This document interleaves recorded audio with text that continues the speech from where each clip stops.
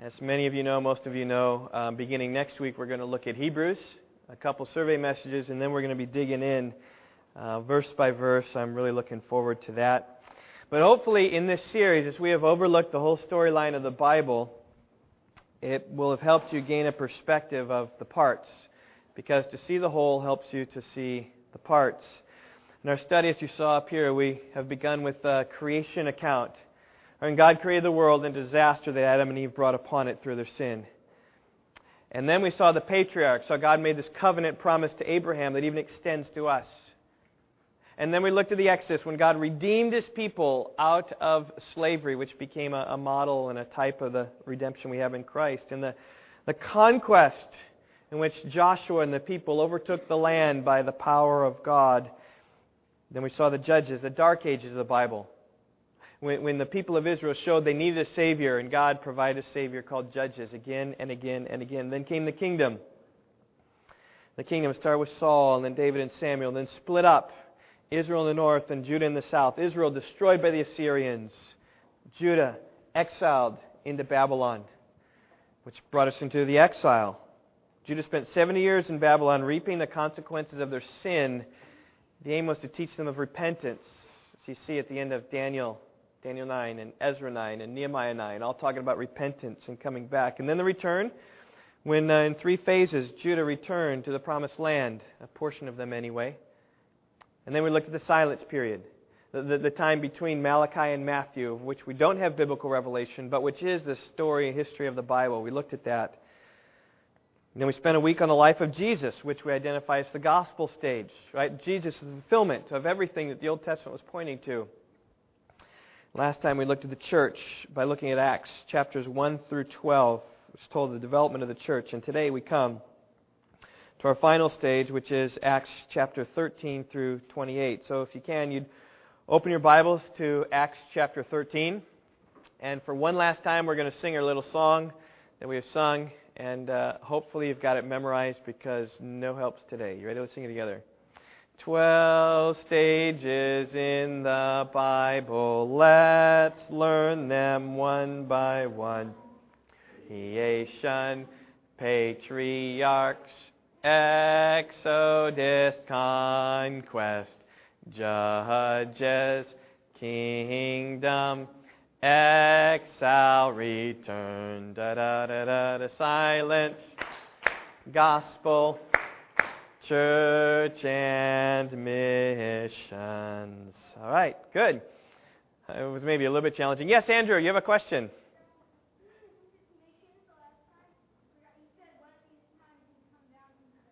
Oh, well, it got turned off, didn't it? That was pretty nice, huh?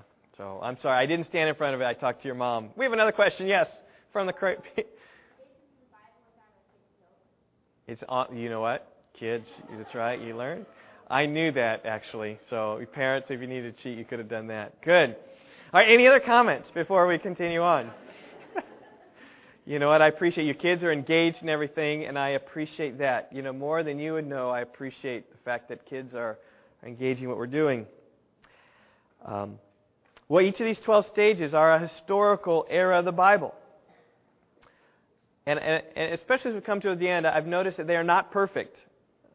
Especially, I have seen that, you know what, there's more after missions. Because there is the end. The return of Christ, His kingdom, and forever. Which isn't included in these 12 stages of the Bible. I don't know why Max Sanders, who basically originated the 12 stages, I've basically taken this book and taken the 12 stages from this book. This picture here is his picture. We've taken these 12 stages, and that's all he did. And I wonder why didn't he include the rest of it? I'm not exactly sure. In the second half of this book, though, you can look in the theological portion. He does talk about the return of Christ. But this stage, it would be kind of hard for us to go 14 stages in the Bible. So we're just going to go 12, and we'll leave it at that. We'll hit heaven and eternity at other times. But they're not perfect, but they do help to give you a structure, I hope, of the Bible. It's been amazing, the positive feedback I've received from this sermon series I've done. It's been more than any other sermon series. I don't think it's because my messages have been better. I think it's because you've appreciated the overall view of the Scriptures. And I appreciate your feedback on that. But today, we're going to look at missions. Our text is Acts chapter 13 through 28. We're not going to get through all of that. There is just way more here than we could ever get at, but we'll try. It is an exciting passage that teaches how the church initially expanded into the Gentile world. We have Christ crucified, the church beginning to flourish mostly in Judaism, and then it expands into the Gentile world. And it's not that God's heart for missions begins here in the book of Acts, because God has always had a heart for the people. Consider that when God made the covenant to Abraham, He said, "This covenant is for you, and in you all the families of the earth will be blessed." That is, the blessing of Abraham goes to all families of the earth. And Paul said in Galatians chapter 3, verse 8, that in that way God preached the gospel beforehand to Abraham. Or consider Psalm 117, verse 1. Praise the Lord, all nations. All nations are called to worship the Jewish God. It's a summons, Jew and Gentile. It's not cry and worship the Lord, the nation of Israel. It's all nations are called to worship Him. And that was the Old Testament, Psalm 117. Or that great missionary psalm in Psalm 67 says, "God, be gracious to us," Israel is saying, "and bless us and cause your face to shine upon us, so that we might have the resources and the ability and the desire and the heart then to go and be a blessing to the world, that Thy name may be proclaimed on the earth, your salvation among all nations." God, bless us so that your salvation can go to the whole earth. God has always had a heart for missions, but it's here in the book of Acts that we see His heart for the nations manifested clearly as He really drives to make sure the gospel goes out to all the nations. And again, in Acts, we're not going to have an opportunity to exhaustively look at our text. My message this morning is going to be like it's always been, historical. We're just going to take from Acts 13 and start just walking through the Bible so you see how it is that this stage overflowed itself. And along the way, we're going to have some points of application just to help it. It's going to feel like my message on the church from Acts 1 to 12. We just worked through there and maybe pulled out some lessons from it. I have 5 lessons that I'm going to pull out from our text this morning. They didn't make it to your notes, so you got to pay a lot of attention to try to grab them. First application point this morning is the mission starts with prayer. We see that in Acts 13, verses 1 through 3. Now there were at Antioch, in the church that was there, prophets and teachers. Barnabas and Simeon, who was called Niger, and Lucius of Cyrene, and Manaen, who had been brought up with Herod the Tetrarch, and Saul. While they were ministering to the Lord and fasting, the Holy Spirit said, "Set apart for me Barnabas and Saul for the work to which I have called them." And then they went. Then when they had fasted and prayed, they laid their hands on them and sent them away. This is where we see the missions movement of the church begin. Now, it's not like there was no missionary activity before this time, because you remember in Acts chapter 10, we looked at last time, that Peter went to Caesarea, to the house of Cornelius, and brought the gospel to the Gentiles there. But what's interesting about that is Peter almost went reluctantly. He only went when God forced him to and told him to, had a vision, said, "You go there to do that." After he went in Acts chapter 11, he had to explain himself, and the Jews, rightly so, rejoiced. And they said in Acts chapter 11, verse 18, they glorified God, saying, "Well then, God has granted to the Gentiles also the repentance that leads to life." Right? The Jews got it, but they didn't get it because though they knew that the Gentiles had been granted repentance, they didn't go with the message of the gospel to the Gentiles. They stayed where they were. Now the gospel went to foreign lands. In Acts chapter 11, we see the church there in Antioch. Except the difficulty there in Antioch is that they are speaking the word of God only to the Jews. As it says in one of these verses here. Verse 19. Speaking the word to no one except Jews alone. So though they were in Gentile territory, they really weren't reaching out to the Gentiles yet. But in Acts chapter 13, we see the church then making efforts to reach the world with the gospel. It's in obedience to Matthew 18. Jesus said, Matthew 28, the very last instruction He gave to His disciples, "All authority in heaven has been given to me. Go therefore and make disciples of all the nations," right? Baptizing them in the name of the Father, the Son, and the Holy Spirit, and teaching them to observe all that I have commanded you. And what we see here in Acts 13 is obedience to that command. But what's interesting here in Acts 13, if you look closely, you see and notice it's really the Holy Spirit that pressed the issue. Because the Jewish people at this time, didn't really understand the Gentiles were to be recipients of the mercy of God. We see the leaders of the church in Antioch, 5 of them, Barnabas, Simeon, Lucius, Manaen, and Saul. They were ministering to the Lord and fasting.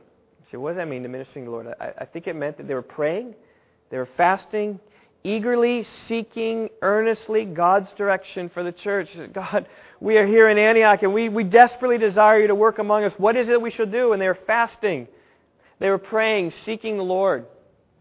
And then God spoke. What a prayer meeting that would have been. Now, many people say, well, God told me this and God told me that. They don't mean, hey, Carrie, this is what I want you to do. Doesn't mean an audible. What people mean by that when they say God told me, they just mean that I just have this impression that just in obedience to God, this is what I am feeling called to do. Generally. Though some might claim that God spoke to them directly. These people, these leaders, had God speak to them directly. And the Holy Spirit said this, set apart for me Barnabas and Saul for the work which I have called them. And the work to which God had called them was the work of missions. And we're going to see this work itself out in chapters 13 and 14 especially, and then continuing on throughout the rest of the book of Acts. The leaders of the church knew this. Maybe the Holy Spirit told them more things because they'd fasted some more. They prayed over Barnabas and Saul, who later became known Paul, laid their hands on them, and sent them away.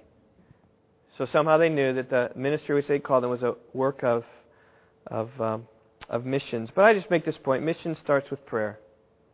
It starts with prayer because God is the one who directs the mission of the church. We're going to see this in Acts. Remember, I spoke last time about the Acts of the Apostles, really the Acts of the Holy Spirit. It's what God does. And we're going to see how active God is in the role of missions here. But I just say, Rock Valley Bible Church, if we want to be strategic and effective in missions, we need to be a people of prayer.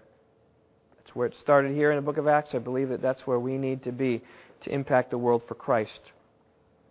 Well, I want to mention now, before we dig into it, the rest of Acts describes 3 missionary journeys. There's missionary journey number 1, there's missionary journey number 2, and kids, help me out, there's missionary journey number 3. Good job. The first one takes place in Acts 13 and 14. The second one takes place in Acts chapter 15 through 18. And then the third one, Acts chapter 18 through 21. These are journeys that Paul made, and I just want to trace these journeys through what we're doing. In order to facilitate that, I have put together some maps. There's a map of the ancient world, the time we're looking at. We've got Antioch over here, which has got starred. That's where it all started. The whole missions movement started from the church at Antioch. And it says here in verse 4, they sent out by the Holy Spirit, and there again you see God's role in this. They went down to Seleucia, and there they sailed to Cyprus. Seleucia was on the coast, just about a bit south of Antioch. You can see it there. And then they sailed across the eastern portion of the Mediterranean Sea and came to the western shore of the island of Cyprus, which is a city, actually in verse 5, it's identified as Salamis. And they began to proclaim the word of God in the synagogues of the Jews, is what verse 5 says. Again, this is what they always did. The book of Acts, we see them going to the Jew first and then all to the Gentile. It makes sense because the gospel had come to the Jews. It was the fulfillment of the Old Testament law. This was their Messiah and went to them. And only when they rejected it or if they embraced it, then they went to the Gentiles next. That's what they did throughout the whole island. In fact, you even see here in verse 6, when they had gone through the whole island as far as the eastern end, into the western end, into Paphos. They passed the whole ways. Now they met this Jewish false prophet, Bar-Jesus. For the sake of time, we're going to pass over him. But just for our point, we see they traveled through the entire island, just kind of preaching and going and doing their work, but they kept on. In verse 13, we see that Paul and his companions put out to sea from Paphos and came to Perga in Pamphylia. That is, they traveled north to the city called Perga, which is a seacoast, the southern portion of Asia Minor there. And they were in Pamphylia, and then after that they continued on. John left them, returned to Jerusalem. And then we get in Acts chapter 13, verse 14. Going on from Perga, they arrived at Pisidian Antioch. And we just see it up there. There is another Antioch up there. The Antioch there is called Pisidian Antioch because it's the Antioch in Pisidia as opposed to the Antioch in Syria or Cilicia. So there's two different Antiochs, but this becomes a key place. In fact, all of chapter 13 is devoted to what took place in Pisidian Antioch. I want to spend some time here because the texts are so great, and because I think what happens here is we have a model of what took place in many places that Paul visited in his missionary journeys. We read here in verse 15, "They entered the synagogue. The officials said to them, 'Brethren, if you have any word of exhortation for the people, let's say it.' So Paul said, 'Okay, if I have a chance to speak, I'm going to speak.' And he said here in verse 16, motioning with his hand, he said this, 'Men of Israel.'" By the way, before I read this, I want you to think in your mind 12 stages. Okay? Think about how many of the 12 stages he mentions in this message here. "Men of Israel, you who fear God, listen. The God of this people, Israel, chose our fathers and made the people great during their stay in the land of Egypt with an uplifted arm. He led them out from it. For a period of about 40 years, He put up with them in the wilderness. When He had destroyed 7 nations in the land of Canaan, He distributed their land as an inheritance, all of which took about 450 years. After these things, He gave them judges until Samuel the prophet. And then they asked for a king, and God gave them Saul the son of Kish, a man of the tribe of Benjamin, for 40 years. And after He had removed him, He raised up David to be their king. Concerning whom we've also testified and said, I have found David the son of Jesse, a man after my heart, who will do all my will. And from the descendants of this man David, according to promise, God has brought to Israel a Savior, Jesus." All right, do you see the 12 stages there? Patriarchs, Exodus, conquest, judges, kingdom, gospel. So half of the stage of the Bible. You just work through that. And so we start, and that's how effective I think just studying these 12 stages of the Bible is. We just kind of get a sense of what's going on here.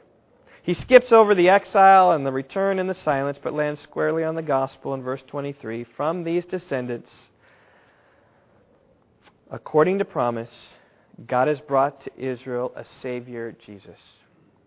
And then he proceeds to preach Jesus to them. In fact, following on here from verse 24 through the end of his sermon, basically, it's all about Jesus. This is my second point. Missions not only begins with prayer, but missions also is all about Jesus. I want to read these verses, and this time I want you to look for Jesus in these verses and maybe try to count them, how many times He shows up. I think they might come too fast for you, actually, but you can try. Verse 24. "After John had proclaimed before his coming a baptism of repentance to all the people of Israel, and while John was completing his course, he kept saying, 'What do you suppose that I am? I am not he, but behold, one is coming after me, of whose feet I am not worthy to untie.' Brethren, sons of Abraham's family, and those among you who fear God, to us the message of this salvation has been sent, for those who live in Jerusalem and the rulers, recognizing neither Him nor the utterances of the prophets which are read every Sabbath, fulfilled these by condemning Him. And though they found no ground for putting Him to death, they asked Pilate that He be executed. And when they had carried out all that was written concerning Him, they took Him down from the cross and laid Him in the tomb. But God raised Him from the dead, and for many days He appeared to those who came up with Him from Galilee to Jerusalem, the very ones who are now His witnesses to the people. And we preach to you the good news of the promise made to the fathers, that God has fulfilled this promise to our children in that He has raised up Jesus, as is also written in the 2nd Psalm, 'You are my son, today I have begotten you.' As for the fact that He raised Him up from the dead, no longer to return to decay, He has spoken in this way, 'I will give you the holy and sure blessings of David.' Therefore He also says in another psalm, 'You will not allow the Holy One to undergo decay.' For David, after he'd served the purpose of God in his own generation, fell asleep and was laid among the fathers and underwent decay. But He," that's Jesus, "whom God raised, did not undergo decay. Therefore, let it be known to you, brethren, that through Him forgiveness of sins is proclaimed to you. And through Him, everyone who believes is freed from all things from which you could not be freed through the law of Moses. Therefore, take heed, so that the things spoken of in the prophets may not come upon you. Behold, you scoffers, and marvel and perish, for I am accomplishing a work in your days, a work which you would never believe, though someone should describe it to you." I read 19 verses, and Jesus is mentioned by name or by pronoun mostly some 20 times, laying particular emphasis upon His resurrection, which He mentions 4 times. And I think this teaches us about missions is all about Jesus. And this is the reason why we send people out. This is the reason why we support people in the work. This is why the reason we pray for the work of missions is because of Jesus. The summary of Paul's message comes in verse 38. I want to read it again. It sums up the gospel in simple form. Therefore, let it be known to you, brethren, that through Him, that is through Jesus, forgiveness of sins is proclaimed to you. And through Him, everyone who believes is freed from all things from which you could not be freed through the law of Moses. It's a gospel in simple form. That's through Jesus we receive forgiveness. It's through Jesus that we receive freedom. You can see forgiveness right there in verse 38. Everyone who believes, right, through Jesus is forgiveness of sins. So we talked about in the Lord's Supper, right? Our sins are wiped away. He'll no longer bring them to remembrance again. God, we, having forgiveness, no longer need to bear the dread of judgment, because we stand before Jesus, before God, perfect in His blood. Those who receive forgiveness of sins. As it says in verse 39, through Him, everyone who believes is freed from all things which you could not be freed through the law of Moses, right? We're freed from the law of Moses. No more sacrifices, no more rituals, no more needs to celebrate the feasts or to eat the kosher foods or to keep the land dormant for a year. No more need for a priest. No more need to go to Jerusalem 3 times a year to worship. We are free from all these things. We're free to worship and love and enjoy Jesus forever. It's the gospel. I say, do you believe in Him? This day, do you believe in Him? Do you believe Jesus died for your sins are wiped away? Do you believe you have a freedom in Jesus that you can only know through Him? Because listen, apart from this, there's no reason for missions. If you don't believe this message, you'll never embrace missions. But if you believe this message, missions will be in the very core of your heart. Because the message of Christ is so great that we will spend and be spent to see His name sent out from among us. We'll read of the response of Paul's message in verse 42. It's very encouraging. As Paul and Barnabas were going out, the people kept begging that these things might be spoken to them the next Sabbath. Oh, Paul, come and tell us these things more. You know, I've received some positive feedback on the 12 stages. I haven't quite got this far yet, though. Oh, Steve, come back again. Tell us more. Tell us more. You can say that next time, maybe. Tell us more. Tell us more. Next Sabbath came in verse 43. When the meeting in the synagogue had broken up, many of the Jews and the God-fearing proselytes followed Paul and Barnabas, who were speaking to them, urging them to continue in the grace of God. Just pressing on. People believing, a crowd developing, wonderful.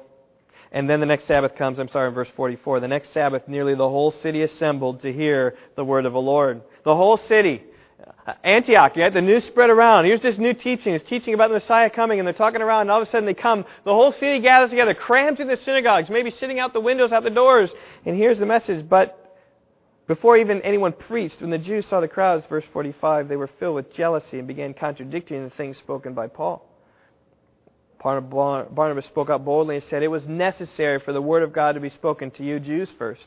Since you repudiate it and judge yourselves unworthy of eternal life, behold, we are turning to the Gentiles. For so God has commanded us, I have placed you as a light for the Gentiles, that you may bring salvation to the ends of the earth. And he says this, you Jews, right? It's you Jews who were curious at first, and then you saw the Gentiles. You didn't want to mix with the Gentiles. You began contradicting our things. You began arguing with us. Well, listen, this is God's plan. That you guys, since you reject it, we're turning to Gentiles because you all are light for the Gentiles. It's the Jew first. And he quotes here from the Old Testament, from Isaiah, I believe, that you would be light for the Gentiles.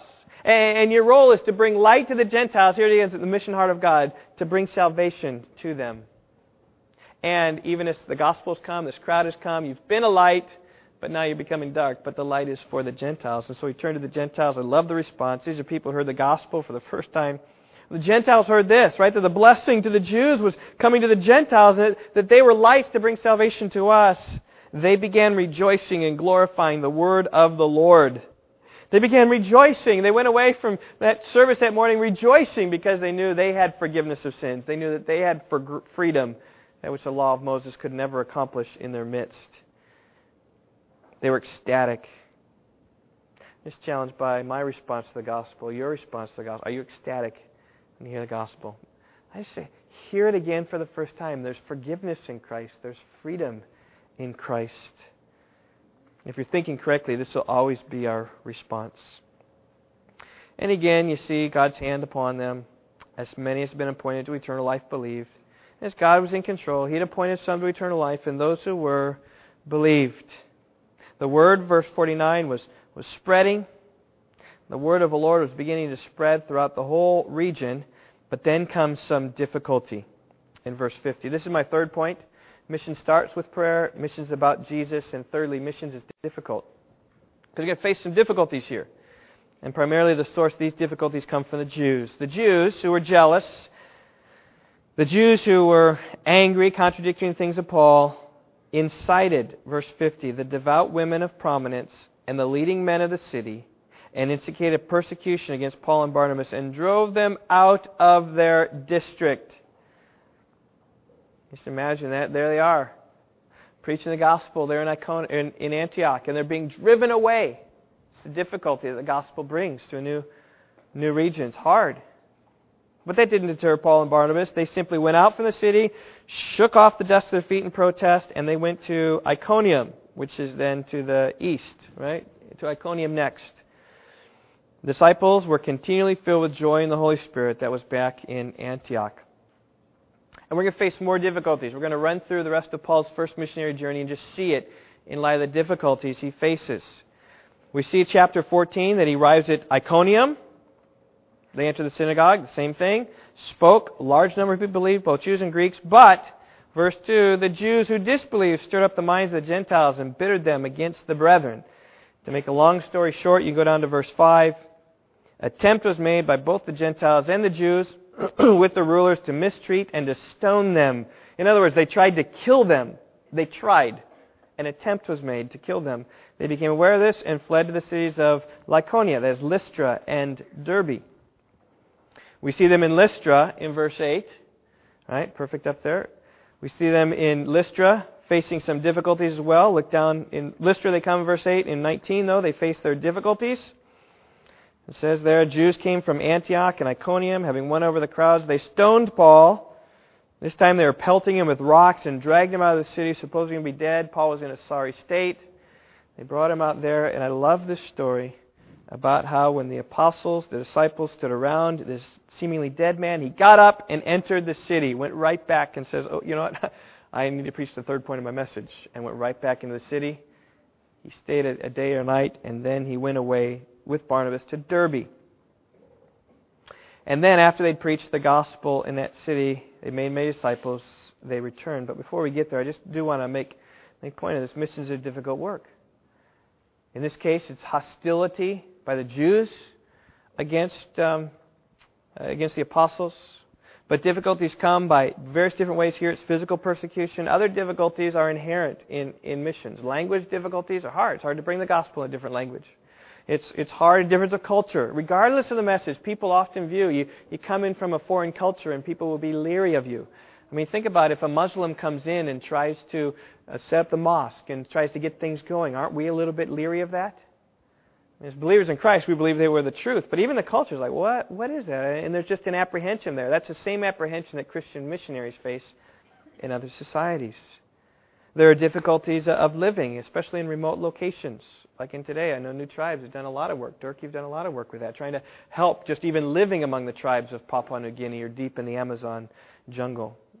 Difficulties of loneliness, being the only light there for the surrounding people, and just you don't have the encouragement of the fellowship that it comes, because missions is difficult. The resources aren't there, but that's missions work. It's difficult. My fourth point this morning is this: missions can focus on strengthening.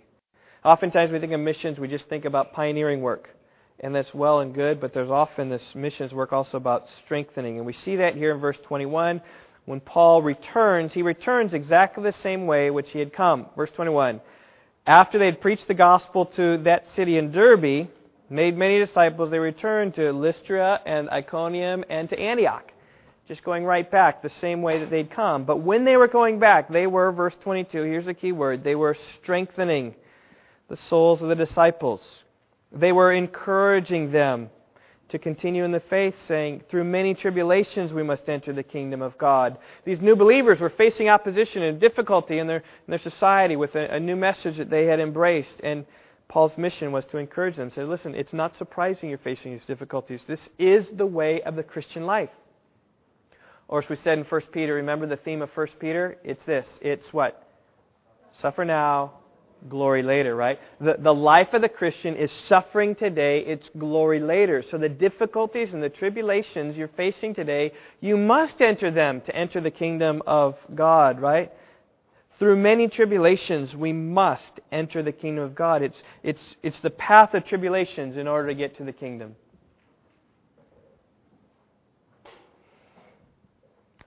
That was a strengthening effort. Another strengthening effort comes in verse 23.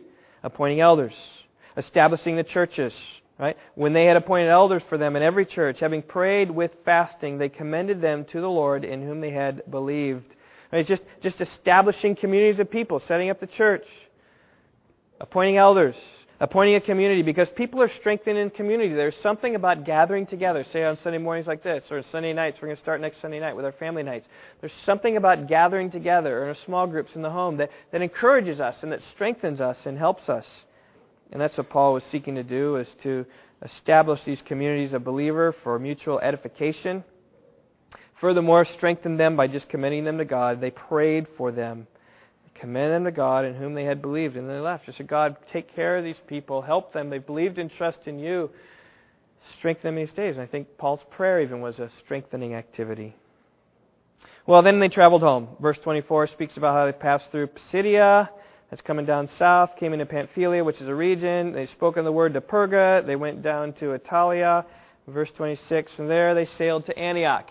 And so they came down, sailed across the way, and came home. That was the end of the first missionary journey. All right? We just have 2 more to go.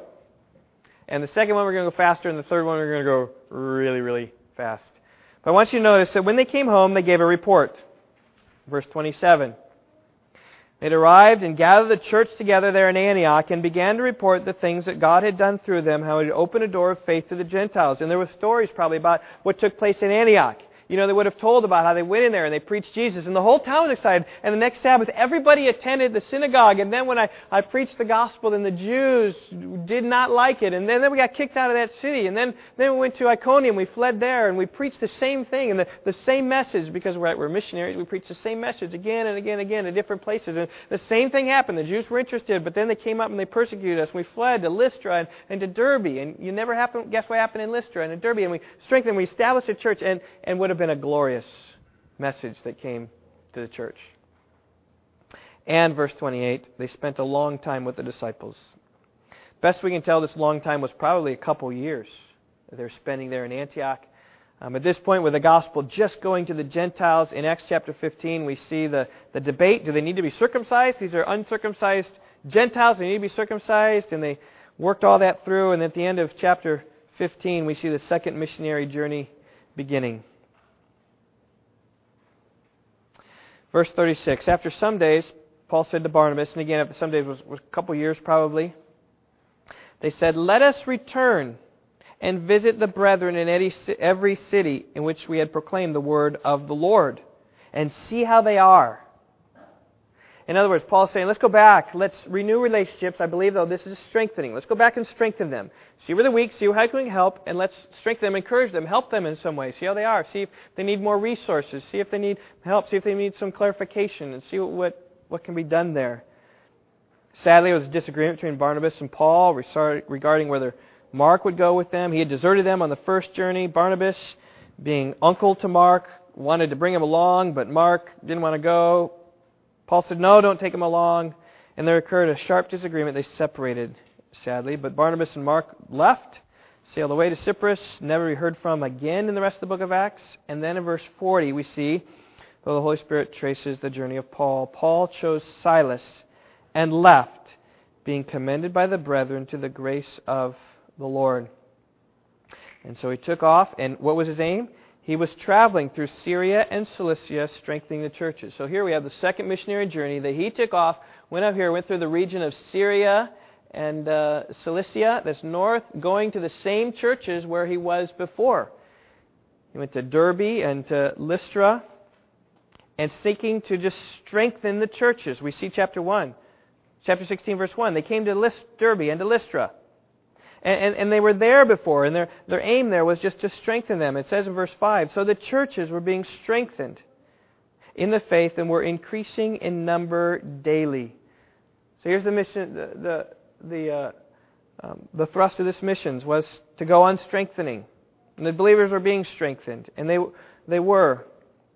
And then Paul continued on. After he visited, I believe, then Iconium and Antioch, he continued to try to go on. Now look at verse 6. See, I'm not sure if you saw that. Go press back, Adriana, and then press forward one more time. Look what has happened is they go to Iconium, then they go to Antioch. They try to go into Asia, but the Holy Spirit says, no, you can't go there. They go up and they try to go into Bithynia, and the Holy Spirit says, no, you can't go there. And so they went into Mysia and basically landed there eventually in Troas. It's very interesting of how they wanted to go into Asia, and the Spirit prevented them. Look at verse 6, Acts 16. They passed through the Phrygian and Galatian regions, that's right where there we see, having been forbidden by the Holy Spirit to speak the word in Asia. What an amazing thing that is. Here they have the gospel, it needs to get out. Go to the Gentile world. The Holy Spirit says, nope, not in Asia. Okay? And then, as they went on, verse 7, they came to Mysia. They were trying to go to Bithynia. The Spirit of Jesus prevented them. They need the gospel up there, but Jesus said, nope, they don't get the gospel now. You got other places to go. This is my fifth point, and my final point actually. Missions is unpredictable. Unpredictable. Now by this I'm not saying that God is in any way out of control, but rather I'm saying it's unpredictable to us. We don't know exactly how the mission is going to happen. If it was written according to Paul, Paul would have gone into Asia. They had their plans, but God was directing their steps. And those of you who know about missions and missions efforts know how true this is. You plan and plan and plan and plan, and the day the plane lands, plans are changed, right? Right, Dirk? Right, Frank? Right? Anyone else who's been on missions trips, right? You know that's the case. You go and you just, and they were trying to go to Asia. Nope. We're going west. But we need to see this unpredictability as the sovereign guiding hand of God. Because you see this, it's definitely here in verse 6. The Holy Spirit guiding them, stopping them. Nope, you're taking a wrong turn. Sometimes I do that with my son, that he's walking, he's going the wrong way, and I take his head and I just kind of turn him around. He tries to go, and I just, here's where we're going, David. And he starts walking off. And that's what God was doing. The Holy Spirit, the Spirit of Jesus, just directing the people. This is where you got to go. You got to hit the Troas. And so they're in Troas, and they're thinking about, well, what should we do, or where should we go? Well, it is interesting here that they had a vision. In verse 9, it said, a vision appeared to Paul in the night. A man of Macedonia was standing and appealing to them, saying, come over to Macedonia and help us. When he'd seen the vision, immediately he sought to go into Macedonia, concluding that God had called us to preach the gospel to them. So Macedonia's up north. At this point, I do want us to reflect upon this a little bit, about the sovereignty of God in missions. At the end of my message, which I give Frank 15 minutes, okay, so my message is quickly coming to an end. I wanted to share about his trip to the Philippines. And just, I think, by edification, encouragement for us, we're talking about missions. He'll share about that, pictures, what God has done. To the best of my knowledge, our ministry, Grace Church of DuPage's ministry in the Philippines started about 15 years ago when about 4 college students went over to the Philippines, had their minds all set. They had this missions organization that they were going to help, and they were going to do these things. And when they got there, somehow the organization had crumbled, or the leader of that was going someplace else, something like that. Right, Frank? And then they said, well, what do we do? And they were in Manila. They went to the Grace to You office in Manila. That's the headquarters of John MacArthur's ministry, whatever. And they went there and they met this man named Pastor Lito. And there was a deacon with him too, I think. What was his deacon? Do you remember who was there? You don't even know. A deacon, and they said, well, we're just here. And they met. And I think it was the deacon who said, oh, we'll take you to our church. And you come and spend these next 2.5 weeks with us.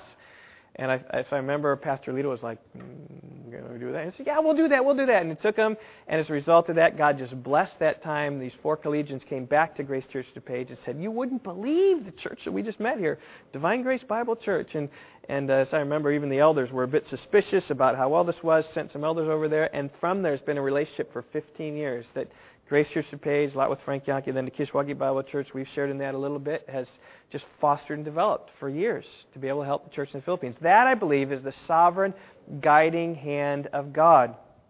Unpredictable to us. These collegians, when they went over there, did not think about everything that would transpire from that. Because the mind of a man plans his way, but the Lord directs his steps. Our missions involvement in Nepal is the same way. I mean, we were just looking in the early days of Rock Valley Bible Church. Let's go someplace hard. And we're directed to India, perhaps. And someone said, who was a missionary in India, Phil, you remember that meeting we had? We were thinking about going to India, and the guy said, "You want to really go someplace hard? Go to Nepal." And I remember, Phil, you say you were sitting on the couch and your heart dropped or something, because Phil was on the board of a missions agency that had some involvement in Nepal. And so we said, and so we just jumped on board with Bob Clinton, and he helped us minister to the church there in Bakunde. It's just been the sovereign guiding hand of God. Unpredictable to us. But as we plan our ways, God directs His steps. It wasn't in Asia, it wasn't in Bithynia, rather it was in Macedonia. Okay, we can click on the next one. As they went to Macedonia, they went across the Aegean Sea through this island called Samothrace to Neapolis, and finally they land in Philippi, according to verse 12 of chapter 16. And throughout the rest of the journey, it's the same way, just following the hand of the Lord. Here they are in Philippi, wondering what to do, and so they just went, verse 13 says, to a place of prayer. They didn't know who was there. They sat down. There's some women who had gathered. And so they start talking to one of them, and God opened the heart of Lydia, verse 14, to respond to the things spoken of by Paul. And here it is. God sovereignly bringing these women, bringing Paul together, God opening this person's heart so that as Paul spoke, it made sense in their heart. It wasn't a stony heart, it was a fleshly heart, open and ready, prepared to receive the things that God had spoken. Soon after that, the ministry went into Philippi, and it prospered so much that they were in jail. Can you imagine these guys in jail thinking, well, this is the sovereign plan of God? Looking back, we can see. But there, they probably know. But listen, we need to understand, mission's unpredictable. It's guided by the sovereign hand of God. They're in jail. And the jail and the earthquake became the means of the Philippian jailer's conversion. Let's read about in Acts chapter 16, verse 30. What must I do to be saved? And he said, believe in the Lord Jesus Christ and you'll be saved, you and all your household. Eventually, though, they were booted from Philippi, and they came in chapter 17 to Thessalonica. Chapter 17, verse 1, when they had traveled through Amphipolis and Apollonia, they came to Thessalonica. They've been there for 3 Sabbaths, kicked out of that city as well, went to Berea, according to Acts chapter 17, verse 10.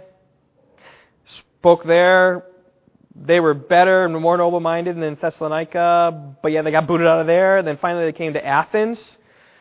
Chapter 17, verse 16.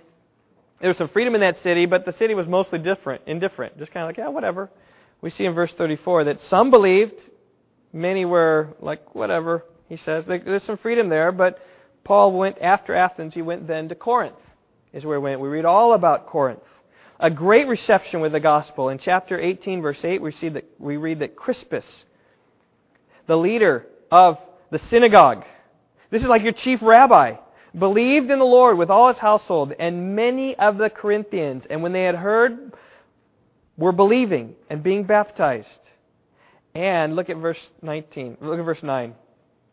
And the Lord said to Paul in a vision by night, do not be afraid any longer, but go on speaking and do not be silent. For I am with you, and no man will attack you in order to harm you, for I have many people in this city. So picture, he's been going to all these different places. He went to Thessalonica and was kicked with Philippi, kicked out of there. Thessalonica, kicked out of there. He went to Berea and was kicked out of there. Went to Athens, probably indifferent.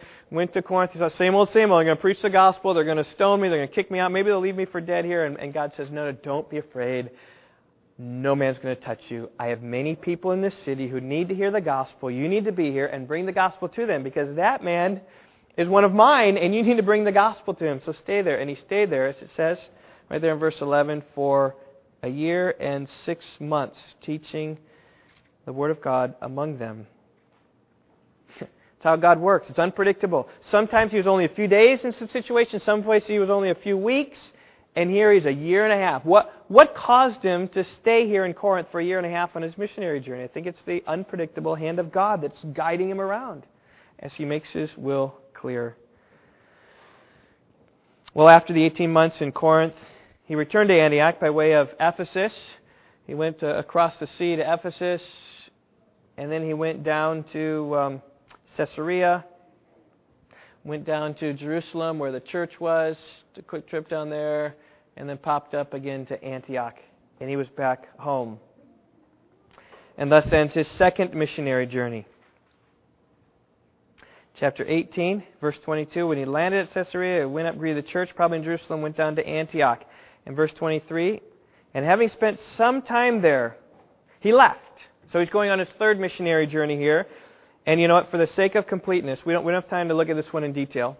It'd be great. But I'm just going to put this map before you. And by the way, if you open your Bibles to the back of your Bibles, you should have maps that show this. But one of my aims in this whole series is to equip you just in the history of the Bible. There's a reason why Paul's first, second, and third missionary journey is in back here, so that when you read through Acts, you can kind of trace the geography. It makes a little bit of sense here. But also when you read about letters like to Thessalonica and to Corinth and to Philippi, these are the same Thessalonica's and Ephesians and Ephesus and Corinth and Philippi and Colossae that he visited on his journey. So you get a little bit of an insight better when you read even the epistles of what Paul's talking about. But his third and final journey, we're just going to go through that real fast. He was passing through, as it says in verse 23, the Galatian region and Phrygia.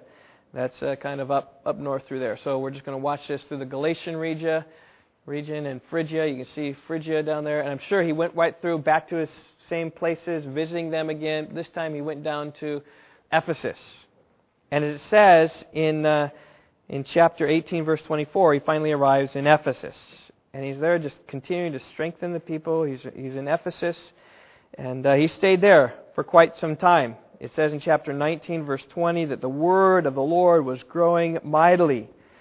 And then 21 says, after these things were finished, Paul purposed in the Spirit to go to Jerusalem, but only after he'd passed through Macedonia and Achaia.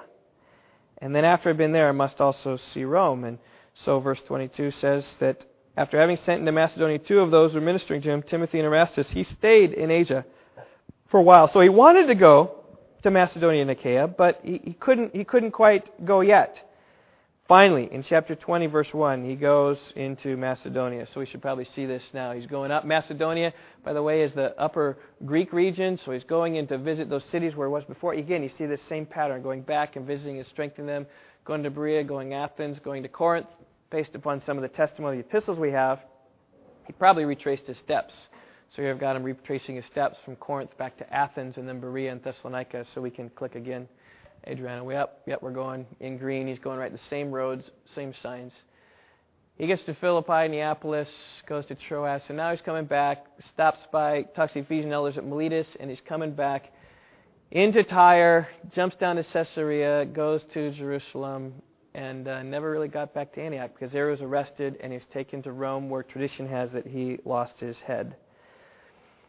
Well, I hope this has been helpful to you. It does speak about just even the missions phase of the Bible. We could spend much more time here in Acts 20, Acts 21. Great thoughts here about what Paul was doing in his missions.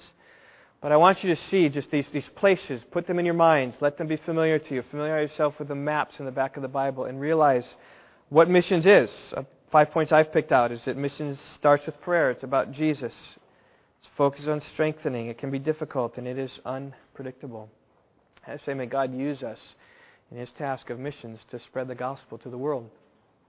Well, Frank is going to come. I've given him 15 minutes, so if he stays a little later, that's okay. And then we have a few announcements then to close the service after that. But he's just going to give us an update on his trip to the Philippines, which I saw and was very encouraged by. I said, Frank, this would be perfect if you share.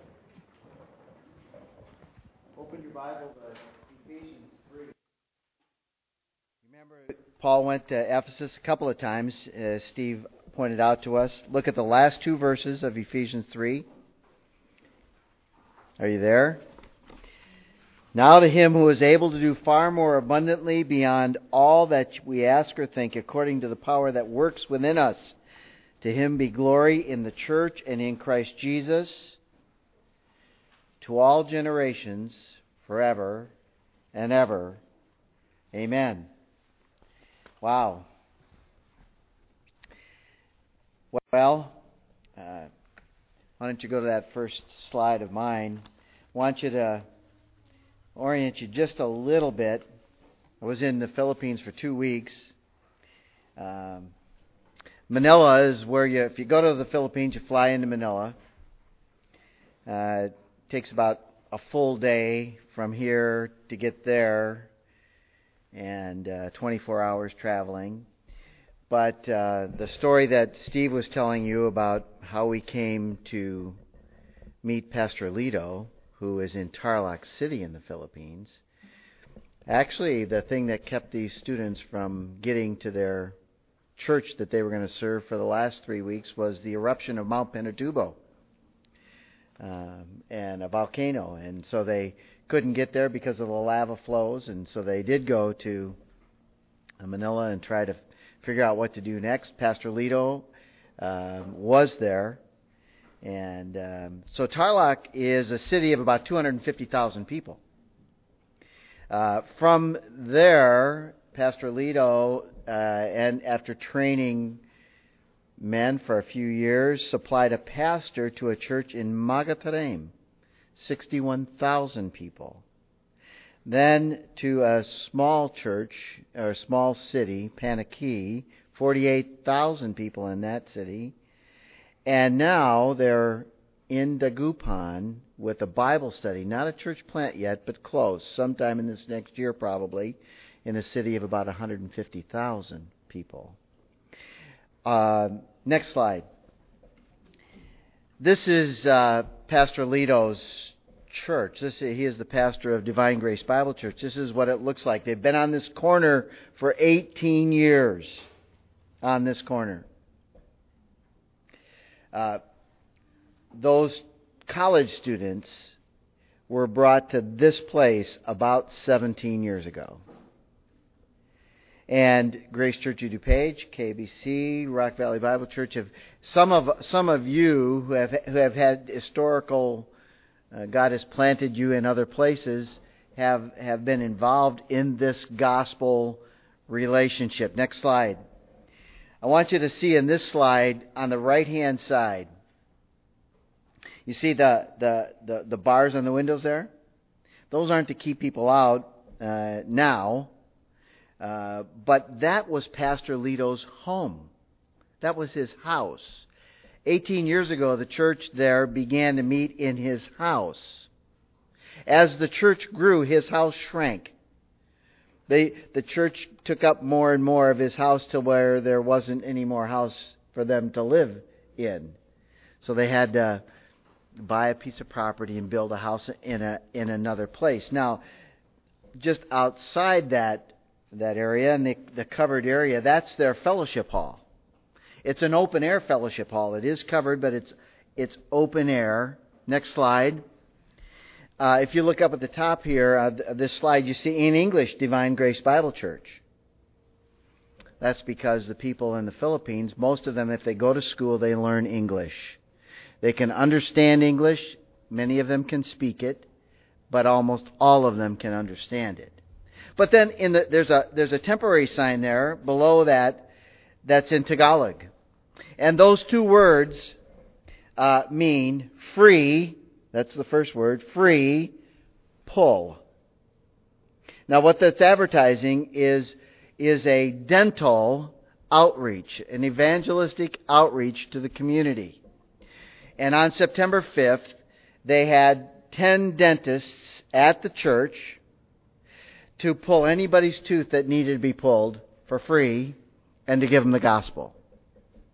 And so Divine Grace Bible Church, all its years that it's been there, but even now, has a heart for evangelism in a lot of ways. In this case, it was for a dental outreach. You need a tooth pulled? Come on. Sign up.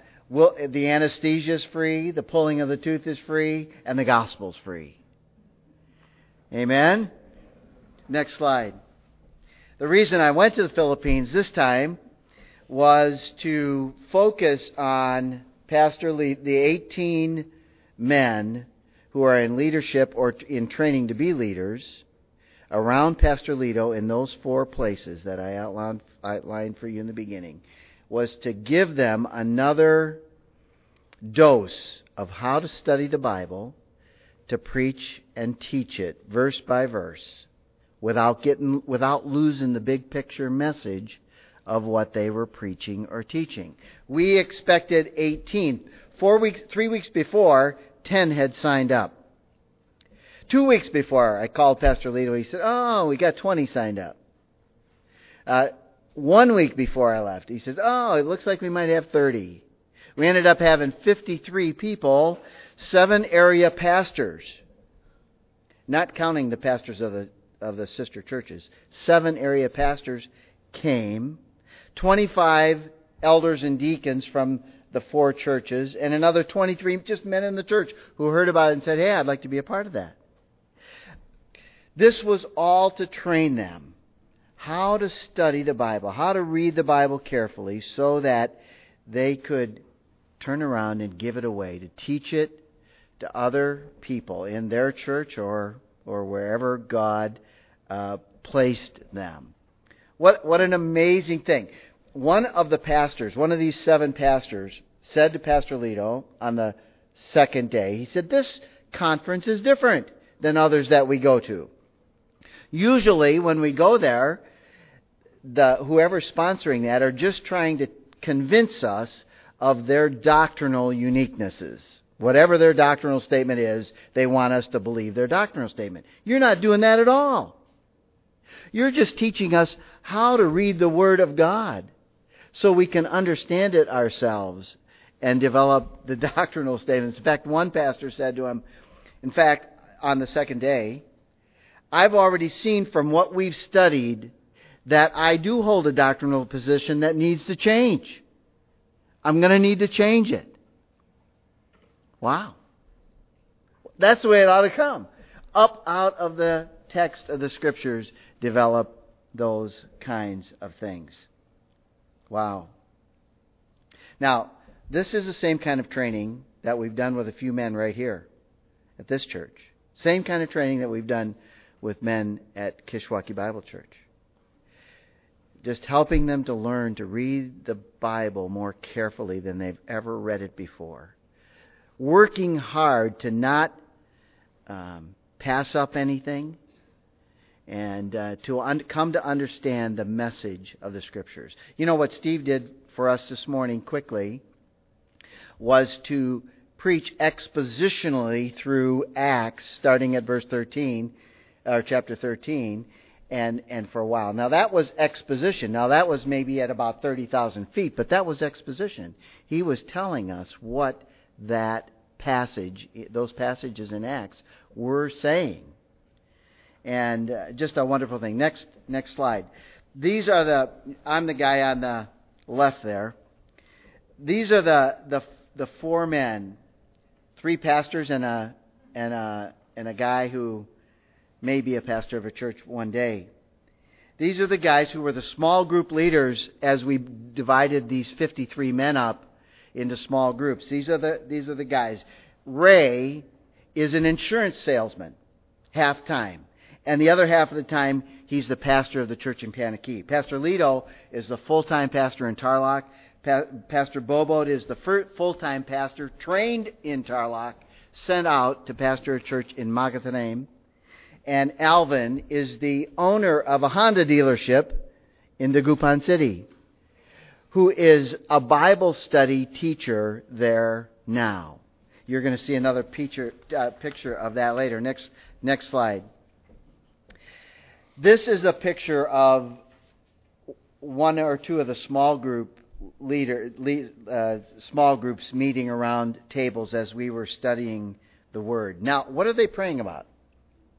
In every session after we had studied the passage, we asked this question: how would you shepherd your own heart with what you have learned from this passage today? And then we'd have them talk. with each other, somebody near them, and then pray for each other. That's what this picture is. They are saying, God, help us to know how to take this passage and shepherd our own hearts with it. It has to change us first. You see the man on the left, the second, there's two men right there on the left. The second guy, I've had an email from him several times since I've been back here, as he's working hard to apply what he's learned to his life. His name is Richmond. That's his first name, Richmond. If you ever think about Philippines, pray for Richmond. What he's doing, he's a guy who will probably be an elder in a church very, very soon. His heart is to apply what he's learned to his life situations. Next slide. This is Pastor Lito. Something incredibly exciting happened on this trip. Near the end of it, God had been working in Pastor Lito's life for 18 years. But something happened in the last week of these 2 weeks. God had begun to... Just a touch of history. A year ago, we did with Pastor Lito and some other men, we did a pastoral exposition conference with 50 pastors in Manila. One of them was a pastor who had no training, brand new pastor in a church. He came to this conference. He said, I know nothing.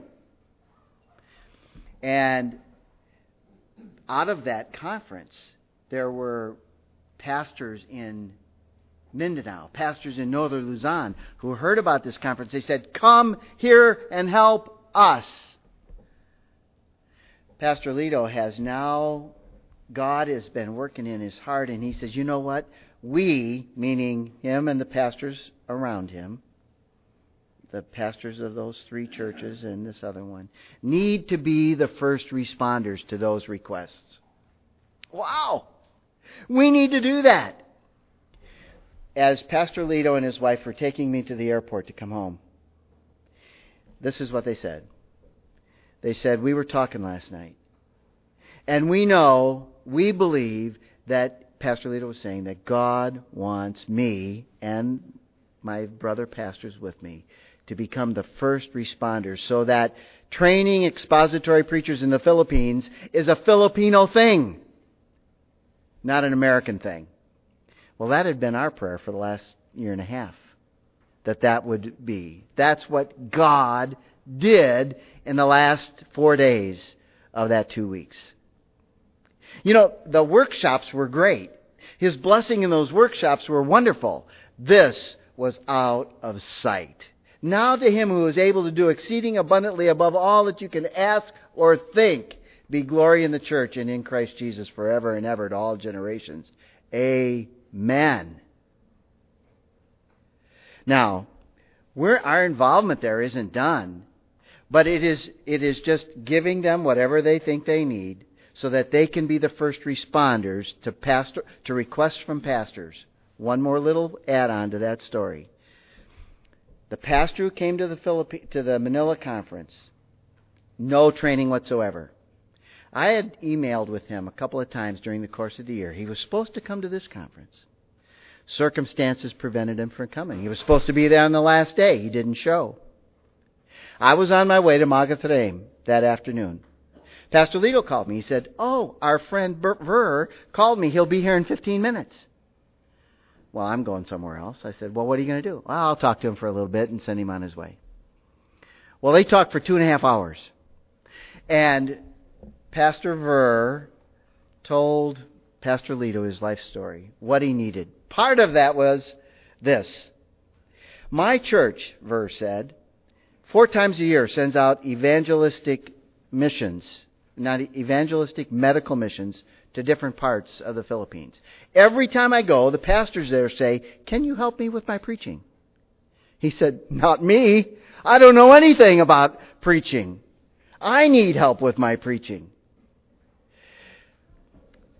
He asked Pastor Lito, he said, if you will give me the principles that you have learned, I will give them away one at a time, every time I go on one of these evangelistic missions, these medical missions trips to the pastors that are there. I promise you, I'll give them away. When we were talking later, I looked at Pastor later and said, what do you think about that? He said, you couldn't create anything better than that. You couldn't create anything better than that. God was working in Pastor Lito's heart. He's working in Pastor Ver's heart to give what he's doing in Pastor Lito's heart a place to begin to work itself out immediately. We're so excited. Do you think I'm excited about this? Yeah. This isn't an American thing.